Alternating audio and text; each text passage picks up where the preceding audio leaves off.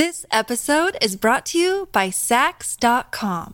At Sax.com, it's easy to find your new vibe. Dive into the Western trend with gold cowboy boots from Stott, or go full 90s throwback with platforms from Prada. You can shop for everything on your agenda, whether it's a breezy Zimmermann dress for a garden party or a bright Chloe blazer for brunch. Find inspiration for your new vibe every day at Sax.com. When you need mealtime inspiration, it's worth shopping Kroger, where you'll find over 30,000 mouth-watering choices that excite your inner foodie. And no matter what tasty choice you make, you'll enjoy our everyday low prices, plus extra ways to save, like digital coupons worth over $600 each week. You can also save up to $1 off per gallon at the pump with fuel points. More savings and more inspiring flavors make shopping Kroger worth it every time. Kroger, fresh for everyone. Fuel restrictions apply. Hey, it's Ryan Reynolds, and I'm here with Keith, co-star of my upcoming film, If, only in theaters May 17th. Do you want to tell people the big news? All right, I'll do it. Sign up now and you'll get unlimited for $15 a month and 6 months of Paramount Plus Essential Plan on us. MintMobile.com/switch. Upfront payment of $45 equivalent to $15 per month. Unlimited over 40 gigabytes per month. Face lower speeds. Videos at 480p. Active Mint customers by 531.24 get 6 months of Paramount Plus Essential Plan. Auto renews after 6 months. Offer ends May 31st, 2024. Separate Paramount Plus registration required. Terms and conditions apply if rated PG. Welcome to the New Books Network. Hello and welcome to another episode on the New Books Network. I'm one of the hosts, Dr. Miranda Melcher, and I'm very excited today to be speaking to Dr. Elise Vernon Pearlstein about her book titled Scent: A Natural History, published by Yale University Press in 2022. This book does a whole number of things, but perhaps core to it is a quote actually from the book itself. This book will take you through history and around the world to investigate smelly molecules that plants produce and explain and explore how they've affected our world, which is exactly what the book does. And it's deeply fascinating and very fun as well. So Elise, I'm very excited to welcome you to the podcast to tell us more about your book. Hi, Miranda. Thanks. I'm excited to be here. I've enjoyed talking about the different aspects of the book and looking forward to chatting with you. Wonderful. Could you start us off, please, by introducing yourself a bit and explain why you decided to write this book? Sure. Just to begin with sort of my academic background, which plays into my perfume background.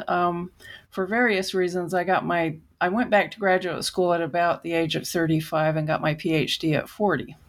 It was in biological sciences, studying morphology and genetics in birds of prey, which ended up being a continent-wide kind of a study between East Coast and West Coast North America, which led me into more or less looking at large-scale patterns in biodiversity, and sometimes it would incorporate plants, sometimes it would incorporate animals.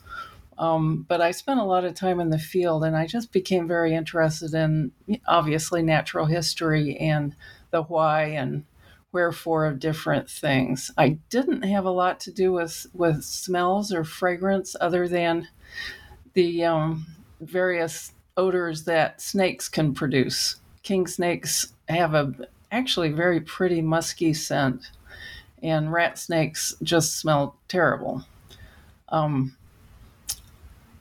From there, because I was grant funded, there came a time when I felt like I needed to do something different. And my husband and I began with learning how to make soap. And we were committed to making only natural soaps using natural ingredients. And I just absolutely fell in love with essential oils that we used to fragrance the soap. And that just led me down the path into natural perfumery. I studied with two very experienced and knowledgeable natural perfumers here in the U.S. and learned a lot. And I started making perfumes and selling them. One of the ways my path went was into teaching and events. So I would talk to a lot of people who sometimes knew something about natural aromatics and sometimes didn't. And one of the things that I would do would be introduce them to jasmine, which is an amazing fragrance. And I would tell them that the jasmine plant does not make the fragrance for us, but it makes it for the moths that pollinate it. And people would be just kind of surprised at all that. And the same is true of just about every fragrance that you can think of. We use them, but the plants don't make them for us. They make them for the pollinators and to protect against disease and predation. There's another point I was going to make. No worries. That's already a number of fascinating reasons to write a book. As a part of that, learning about perfumery and learning to talk about fragrance, I became a little bit frustrated with finding the words to describe smell. If you think about it, you ask somebody what a rose smells like, and they'll say, oh, it's rosy, and it's floral. So you've already described the rose in the characteristics of the rose. And if nobody had smelled a rose, that doesn't really give them the indication of what it smells like. So I started making notes as I was learning the different fragrances. I really practiced figuring out how to describe them and ways to talk about them, and came about the book as sort of blending those stories of fragrance, but also maybe giving people a way to smell things and think about smells, and maybe get interested in going out and seeing how a rose smells different from a jasmine, or pine trees from fir trees, or those sorts of explorations. Wonderful. Well, I think that makes a lot of sense, having those different backgrounds. Having read the book, it very much is a multi sort of faceted way in. There are lots of different ways for people to get engaged, whether they come from a background that really understands chemistry, or knows about loads about trade history, or has a garden that they absolutely love. And that's just probably only 3 of the ways in. There's probably many others that come together really nicely in this book. Gives people a lot of ways in. So I'm hoping that we can represent some of that in this interview, though obviously not in the same amount of detail that you manage in the book. And so I'm wondering if you can start off with a bit of the kind of chemistry side, which personally is less familiar to me. So I was especially fascinated to learn from this section. I'm wondering if you can introduce us to some of the key molecules that turn up in scent, like pinene and limonene and all sorts of things like that. Sure. I'm going to talk about it, I think, in 2 ways. A lot of people are maybe a little bit familiar with some of the terpenes. Our citruses produce limonene, which, as it sounds like, smells like lemons. It's very citrusy.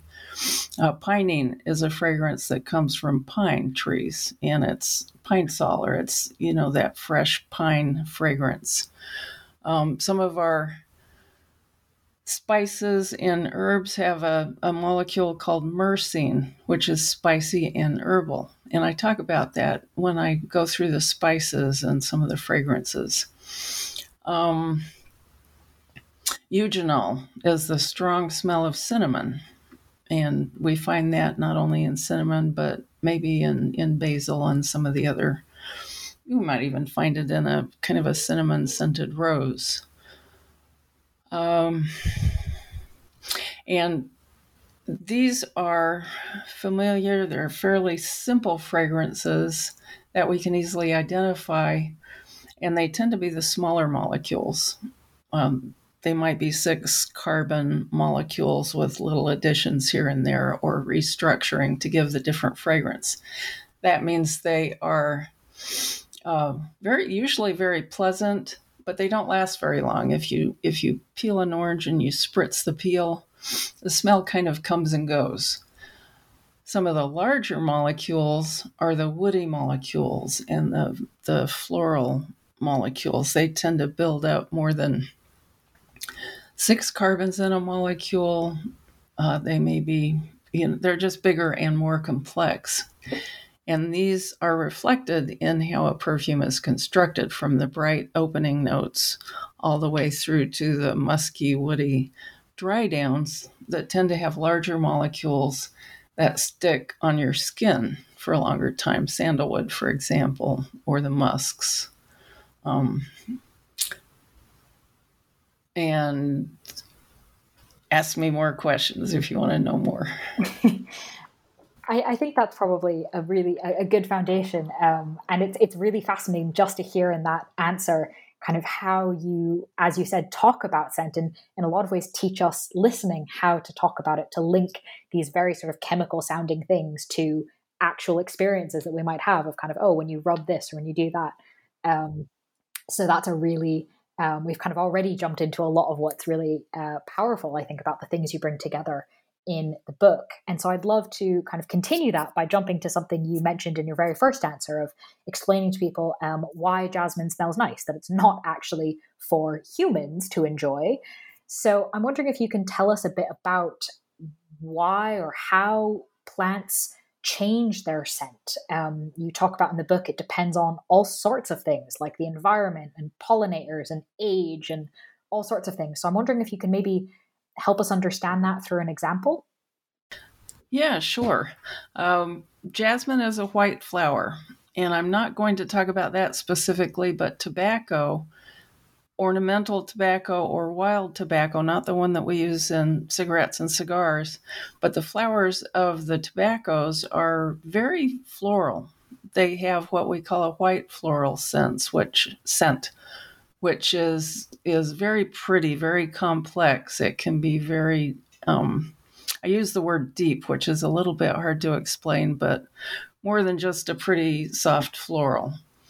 The characteristic of white flowers, because they bloom at night, they are light in color. They have petals that are usually dissected or complex, so they can be seen against the green vegetation. They tend to offer a reward in the way of nectar, because all of these feed into the fact that their pollinators are moths, which fly at night. Now, they are emphasizing in their shape being able to be seen. The more important characteristic for them is fragrance. And the tobacco flower and jasmine and gardenia are all just really amazing at producing and blending floral fragrances. And they put those out in a plume of scent that the moth can then follow and come to find the flower. In the case of tobacco, the moth uses the plant both as a source of nectar, but also as a host for their caterpillars. So what you're doing is this plant depends on the same insect for pollination, but in that relationship, the caterpillars can cause damage. Some caterpillars the plant can handle. But when the load of these moth caterpillars get too high, the plant, as it senses, and it's hard to find a word, but the plant is able to know or sense that it's being damaged by these little chewing mouth parts. And so what it will do is change its fragrance by way of a molecule called jasmonate. And jasmonate starts this cascade of actually changing the fragrance of the flower from a molecule that attracts the moth to a more sort of average fragrance. But it also causes the tobacco to flower during the day, which reduces the presence of moths and attracts hummingbirds. And hummingbirds they're not as good of a pollinator, but the trade-off is they don't have caterpillars that chew on the tobacco. That seems like a trade-off worth making. Yeah. And it's just amazing that this whole cascade of effects, in a plant that doesn't have a brain or a nose or fingers, or, it can't move, but it's evolved in close relationship with both the moth and the other pollinators to be able to adapt to this change in environment or pollinator or predator. Very interesting. Thank you for explaining that to us. And what a fascinating example. Yeah, it's amazing. And this was essentially part of the inspiration for the book, is just knowing about this relationship and wanting to look into other examples along these lines. Well, I'd love to turn to some of the other aspects of the book and other kind of interesting things that you explain for us. And kind of moving, I suppose, from the chemical, and then we've done sort of a bit about ecology, and now more on kind of, I suppose, trade and economics. Why is agar wood one of the most valuable woods in the world? Why is it so expensive? I think there are a couple of reasons.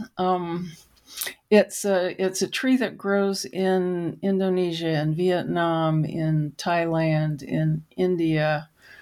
And the tree itself is simply a part of the forest. The wood is not particularly valuable. What makes it valuable is the presence or the creation of a dark-colored resin within the tree, and that is in response to an injury. So maybe a little beetle will chew on the tree and make a hole. And in about 10% of the trees, that creates a response that produces that dark resin, and it feathers within the wood and is often called eagle tree, or the trees are often called eagle trees because of that dark feathering like an eagle. What happens is you can't always know which tree has the resinous wood. And it's often, in a distant, hard to reach place. But over the centuries that people have been using it, both for medicine and incense and perfume, it's become very much endangered. And so that makes it expensive. And then it's just very much in demand, more in kind of Middle Eastern and Chinese uses for incense and so on, but more recently as an ingredient in perfume. And it's very charismatic. The smell is, I say in the book, it's not easy to love. It can be barnyardy, kind of smelling like, a well-used barn with some old hay in it. But it also has very precious woods fragrances. It can have berry notes or hay-like notes. And it just adds this very interesting, complex effect when you use it in a perfume skillfully. Lots of reasons for it to be valuable, both for its uses and for how difficult it is to acquire. Yeah, there's a little bit of mystery around it too. So all of that adds to desirability. Well, speaking of mystery, you obviously a lot of these natural things that create scent are quite rare and quite mysterious. And obviously for many thousands of years and certainly hundreds of years of human history, the scents were known, but we didn't maybe understand like the biological processes, exactly what was happening chemically. And it was really special. And you open the book by talking a lot about the use of scent in religious uses centuries ago up until really today.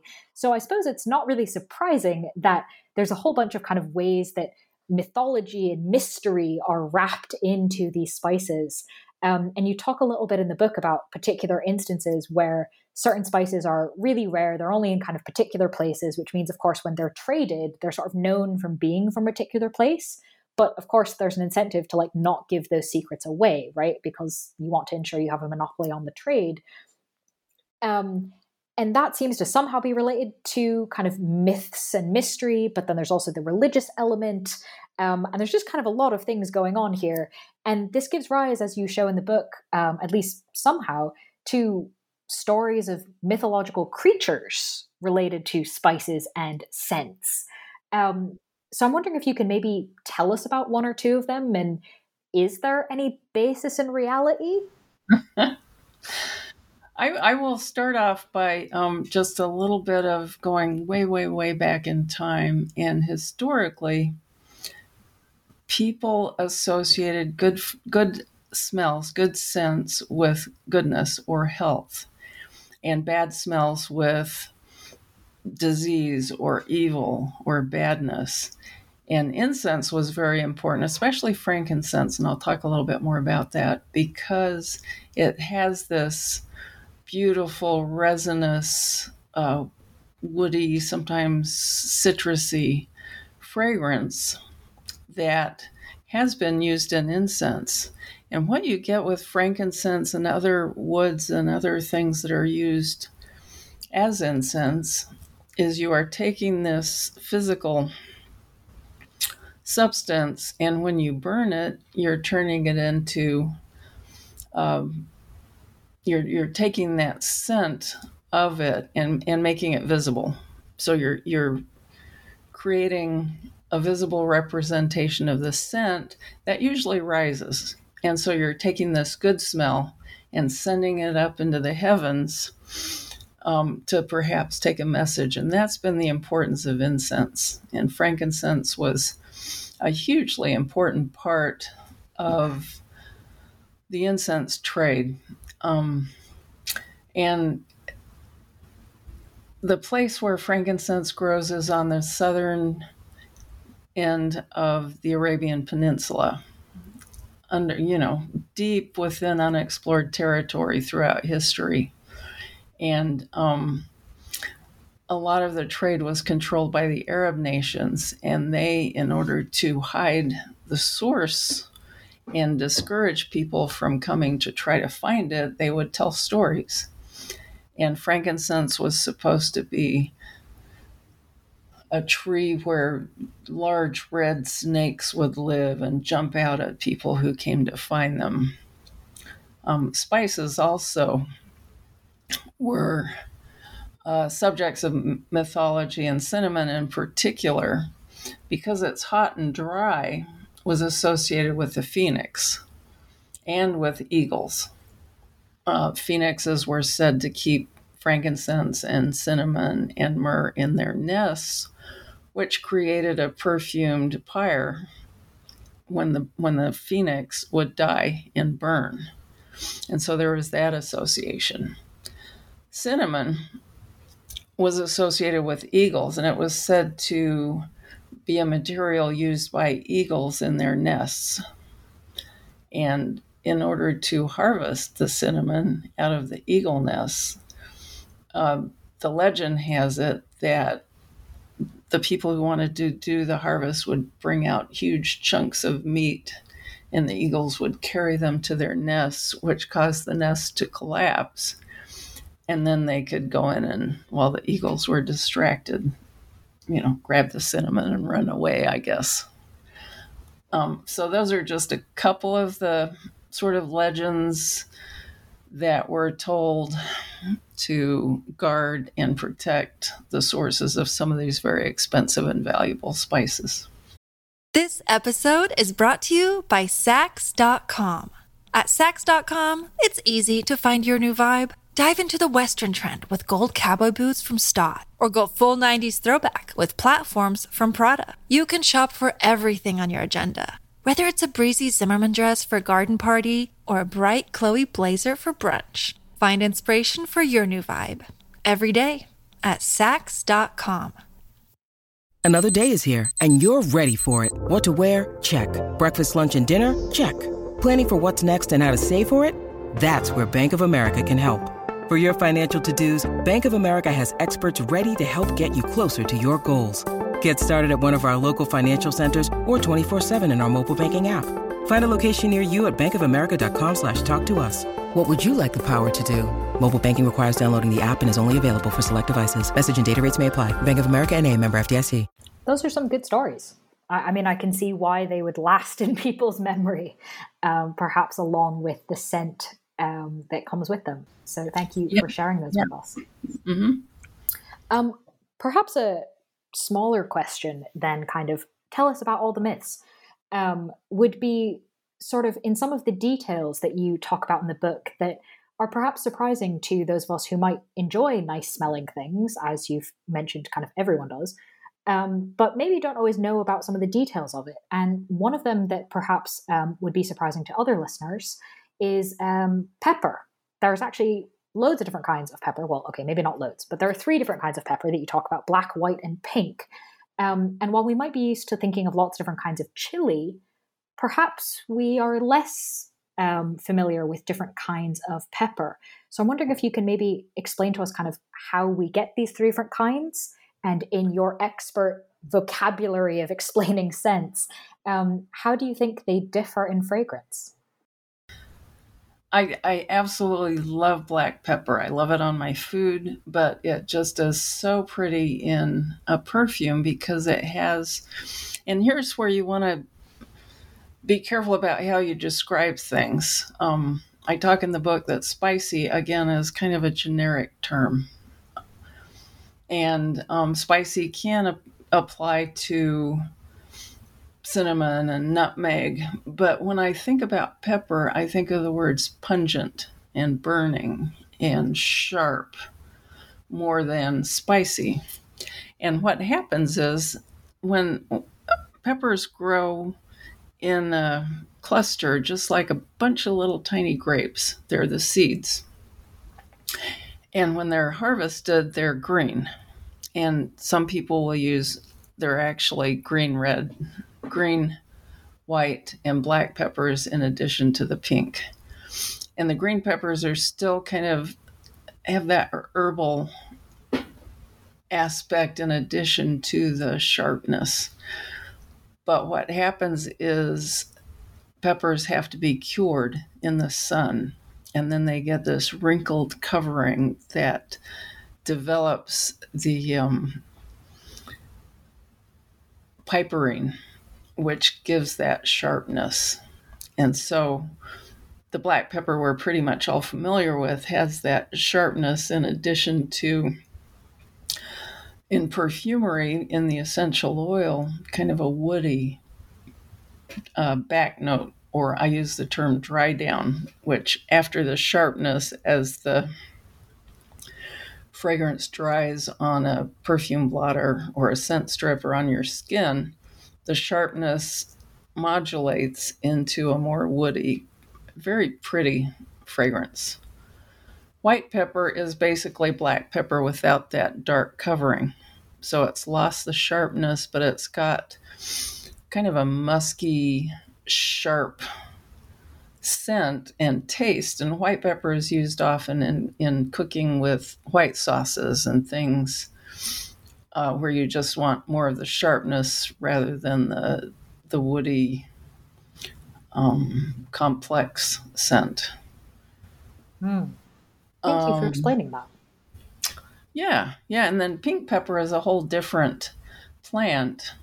It's Brazilian pepper. It's a pepper tree, and it's actually from Central America mostly.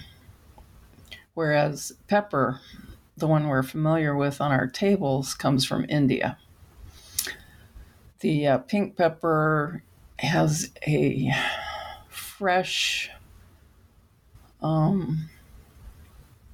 almost lavender-like, fresh herbal. It's also sharp, and that's very pretty. It's less commonly used, but I quite enjoy it with florals. It adds some interest to jasmine, for example.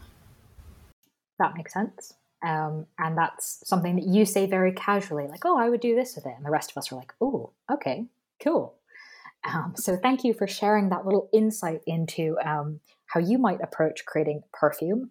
And I'm hoping that on that note, you might next tell us a little bit about the whole industry and kind of conception of modern perfumery. Why and where and when did we sort of transition, obviously, from always enjoying nicely smelling things to maybe what we see today as modern perfumery? That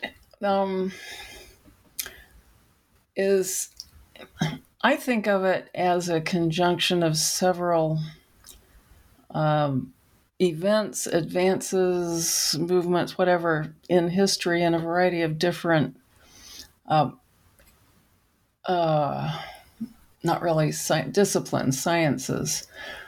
Previous to about the middle of the 1800s, the 19th century, perfumes were made by taking, jasmine, spices, woods, and extracting the scent into an oil or a fat, or by distilling.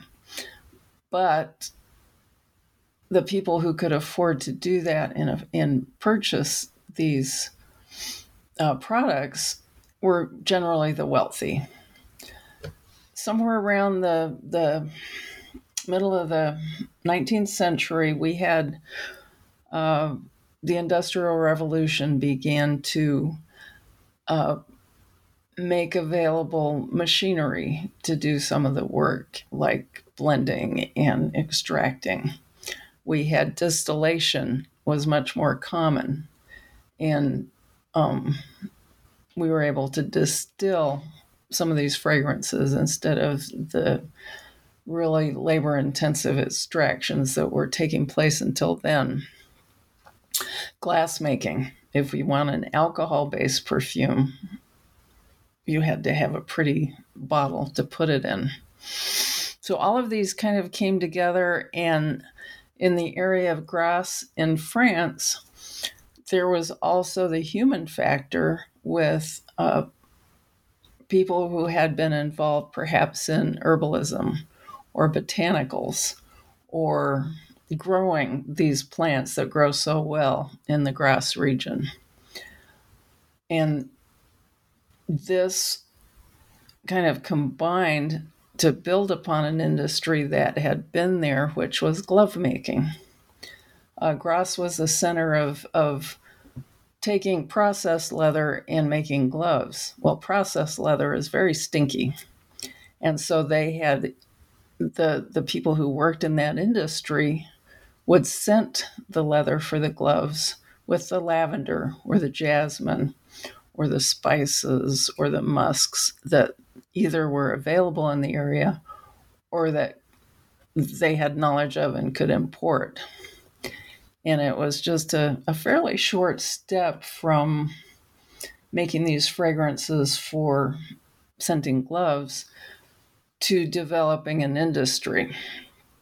So we had the ability to make perfume with natural ingredients, but the really big step came about with the ability, the knowledge of chemistry that allowed chemists associated with the perfume industry to extract and synthesize molecules. So instead of all the stuff that comes from plants, they could create single molecules to give us a particular fragrance. One of the early one was vanillin, which is one of the molecules in the complex scent that is vanilla. But by synthesizing it, it becomes much more affordable and much more available to the industry. And once that started, there seemed to have just been this ability and this expanding ability to create synthetic molecules, which really made perfumes much more affordable. And you could then create fantasy perfumes, you could say. One of the early ones was a fougere, which is the smell of ferns. And ferns don't really have a strong fragrance, but it's a nice fantasy perfume. And it's a nice story. And a lot of times perfumes are about stories and about fashion. Fashion became involved in the perfume industry with, later on, Coco Chanel and the combining of marketing, fashion, affordability, and perfumes. I hope that answered it. Yeah, no, thank you for explaining the kind of the number of different things that came together to create sort of what we have today. And obviously, fashion and Chanel are very much still part of the perfume industry. So thank you for explaining that.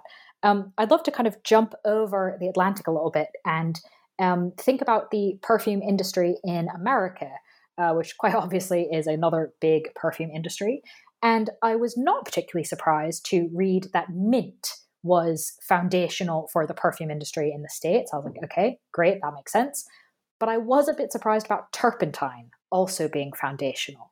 So I was wondering if you could explain to us sort of why and how these two things became so key to the American perfume industry we have today. Mint was grown and distilled beginning, and I don't have my dates, I'm sorry, probably very early on in our history in North America. And it grows quite well in the Northeast. And they began distilling it in the same areas where they already had stills and were distilling various liquor beverages. And I didn't really realize this, but North America doesn't really have a lot of spices. We get our spices from India and from, other vanilla and chocolate from Central America.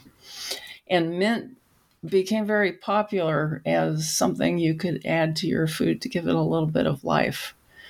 And mint has continued to just be a huge part of our industry. And mint is an ingredient in so many things, from toothpaste to mouthwash to candies to gum. And it was one of the things that early, and I don't want to call them carpetbaggers, they were traders that would pack up a load of stuff on their back and wander around, and peddlers, and sell pots and pans and thread and needles, but they also usually had little bottles of mint that they would sell. And some of the big mint industries are still here in North America. Turpentine was important because it is a starter material for many, many of our aromatic molecules. Turpentine is an organic compound. It has those 6 carbon or 16 or 12 carbon molecules that can be taken into the lab and converted to create a variety of different scented molecules, sometimes floral, sometimes fresh. And I'm going to not have a specific example, but turpentine's been huge. And all along the East Coast, turpentine was harvested in part for use in other purposes, but a lot of it goes to creating fragrance. Thank you for explaining that. I think it's a really interesting kind of to hear about, or almost the inner mechanics of kind of these things that we definitely experience in day-to-day life, but maybe don't all understand the mechanisms behind it. So thank you for sharing that with us. On a related note, you've already kind of mentioned the creation of scents and how this can make certain scents much, much more cost-effective to use, for example, the scent of vanilla. But I'm guessing, and I certainly know from the book, that it's not equally easy to create certain scents chemically as opposed to others. So I was wondering if you could almost let us peek behind the curtain a little bit. What scents are easy or cost-effective to produce, and which ones are hard, and why? Well, I kind of decided to look at 3 tiers of cost. The least expensive but highly useful are the citruses. mandarin and grapefruit and orange, lemon they all have a place in perfume. They provide our top notes. They're quick, they're friendly, they are the opening of the perfume. And a lot of those are quite inexpensive because they can be produced as a side product of the citrus juice industry. So they will make the juice, but the essential oils, they're called oils because they float on top of an aqueous solution. They don't blend with water. And so they can separate out, when they make orange juice, separate out that peel oil and use it. The perfume industry calls it upcycling. Use it and sell it on to the fragrance industry or the aromatherapy industry.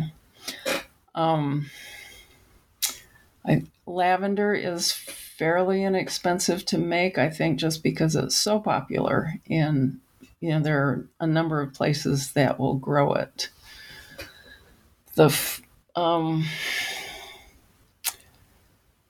There are, I guess I will use frankincense. Frankincense is sort of a middle tier expense, and it's just less available, harder to harvest.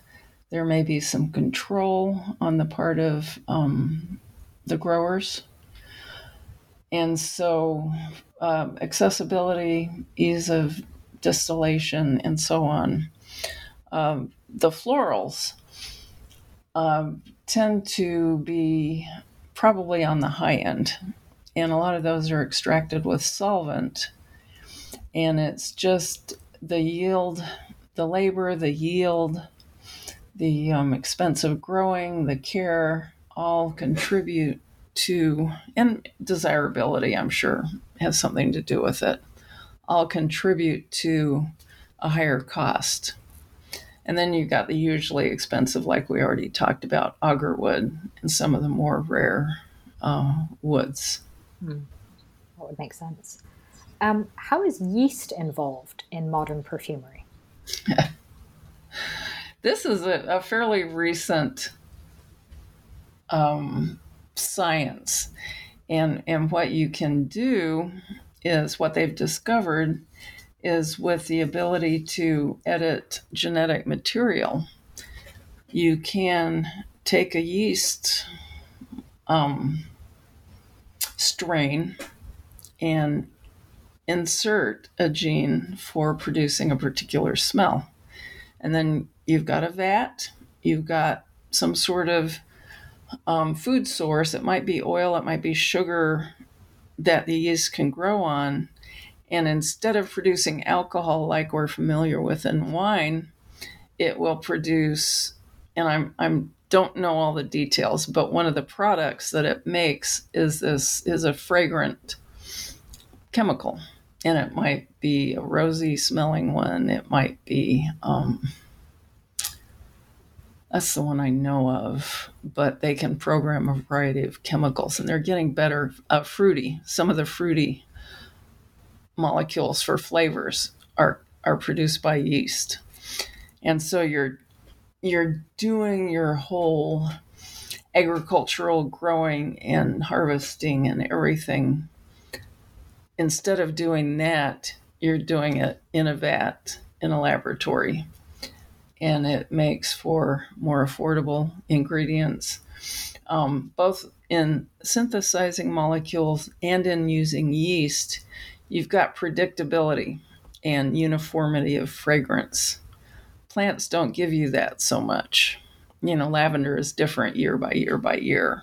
People who are wine enthusiasts know about terroir, where the weather or the geography makes a difference in the taste of a wine. It's the same with essential oils. And so for the perfume industry, having the ability to synthesize either chemically or by using yeast gives molecules that can be used in a perfume that are the same year after year after year. And a lot of people, want that. They want to go buy a perfume and know that it's going to smell the same as it did before. And that's what the industry depends on. There are, however, artisan perfumers, like artisan winemakers, who celebrate and appreciate and explain that, okay, I used rose this year, that might be a little different next year. But, it's all part of the process and the story and that facet of perfumery. Yeah, that would make sense. As you said, a lot of other industries are doing sort of similar things. So thank you for explaining how that works in perfumery. As my one of my last questions, one of the things that I most appreciated about the book that I mentioned sort of at the beginning is that there are lots of different ways in. You don't have to be an expert to learn a lot from the book, to really get a lot of enjoyment out of the book as well. And one of the reasons for that is because you essentially directly address the enthusiastic amateur gardener, bird watcher, scent hunter. I don't know what the word would be really. But what would you recommend that those kinds of enthusiasts who might want to learn more about scent, particularly in kind of their immediate surroundings, how might they, if they're going for a walk in the park or woodlands or something like that, what should they look out for to try and match, for example, flowers and pollinators and kind of get in on this understanding of some of how scents are created? I love this part of learning about flowers because it goes directly to the pollinators. And we'll start with the botanists who were studying pollination at one point in time, probably, 50 years ago maybe, thought that there were very specific relationships between a flower color, a flower shape, and the pollinator that would recognize that. And we already talked about white flowers and moths and the fragrance and the shape and the reward that they give. So if you see, if you have a garden with jasmine at night, you want to go out at night and you want to look for the moths that are coming to pollinate. You might see bees during the day because bees, recognize a lot of different flowers and a lot of different fragrances. Specifically, though, bees tend to respond to pink and purple blue flowers that may be kind of showy. Butterflies like yellow and orange or red, and they like big masses of blooms. Think about milkweed or trying to think, sunflowers. There's a big showy daisies. There's a big showy flower that butterflies can recognize, and sometimes they like to be able to land on the petals. We have two kinds of moths that pollinate flowers at night. The white flowers, the hummingbird moth or the sphinx moth hovers in front of the flower. And so the flower is oriented so they can stick their tongues in it, but they don't need someplace to land. They just need a nice long tube with some nectar at the bottom. Some moths, though, like to be able to land. And so those flowers, and they're usually light colored, will have a petal that the moth can land on and insert its proboscis and gather some nectar. Hummingbirds don't have a sense of smell, but they've got excellent vision and they love red flowers. That's why we color our hummingbird feeders. You probably shouldn't color the nectar, but most hummingbird feeders have red because that attracts the moths. Bats fly around at night and they're similar to moths in what they're attracted to, but sometimes they like kind of stinky, rotten fruit fragrances. And there's the famous corpse flower that a lot of botanical gardens have, and it sends up this huge shoot of extremely smelly flowers. And those attract flies because they smell like dead things and stinky things. And so they're pollinated by flies. And I think that's it. That's quite a list of recommendations. I think there's probably a lot of listeners who are writing notes down of, oh, I'm going to go do this to my bird feeder. And, oh, I'm going to go look at this at night. Yeah, and bumblebees love pollen. And they're attracted to like the wild roses with the big yellow stamen-rich centers. So they love to bumble among those flowers and buzz and buzz. Mm-hmm. Wonderful. Thank you very much for sharing all of these insights with us, again, on a number of different facets, from the chemical to the sort of commercial to the amateur gardeners, and a lot else. So really, as just my last question, this book is now out and available for people to read. So what sorts of things might you be working on now where people can find you? Oh, what's next? I am spending a lot of time thinking about that. There are 2 stories in the book that I would like to tell more stories about. Sandalwood has such an interesting history with trade and with biology and botany that I would like to explore the opportunity to tell that story more. And then the frankincense and myrrh and some of the resin-producing plants from Central America are in a group called the Torchwoods, and they're very central to incense and religion, and they live in very special places. And so I'd love to do that, but also, and this is going to take me, for the next few years, I'd love to write a natural history of sound. I just very much enjoyed diving into the different stories and unknown, new to me things. And coming from a musical family, I'm pretty interested in sound and animal, birds and animals make a lot of sound. So those are my diverse directions that I'm pondering. Very interesting directions. Thank you for sharing them. And while you are off pondering them, listeners can read the book we've been discussing, which, as a reminder, is titled Scent: A Natural History, out from Yale University Press in 2022. Dr. Elise Vernon Pearlstein, thank you so much for being with us on the podcast. Thank you. This was a wonderful opportunity to talk about the book and answer some questions. I appreciate it.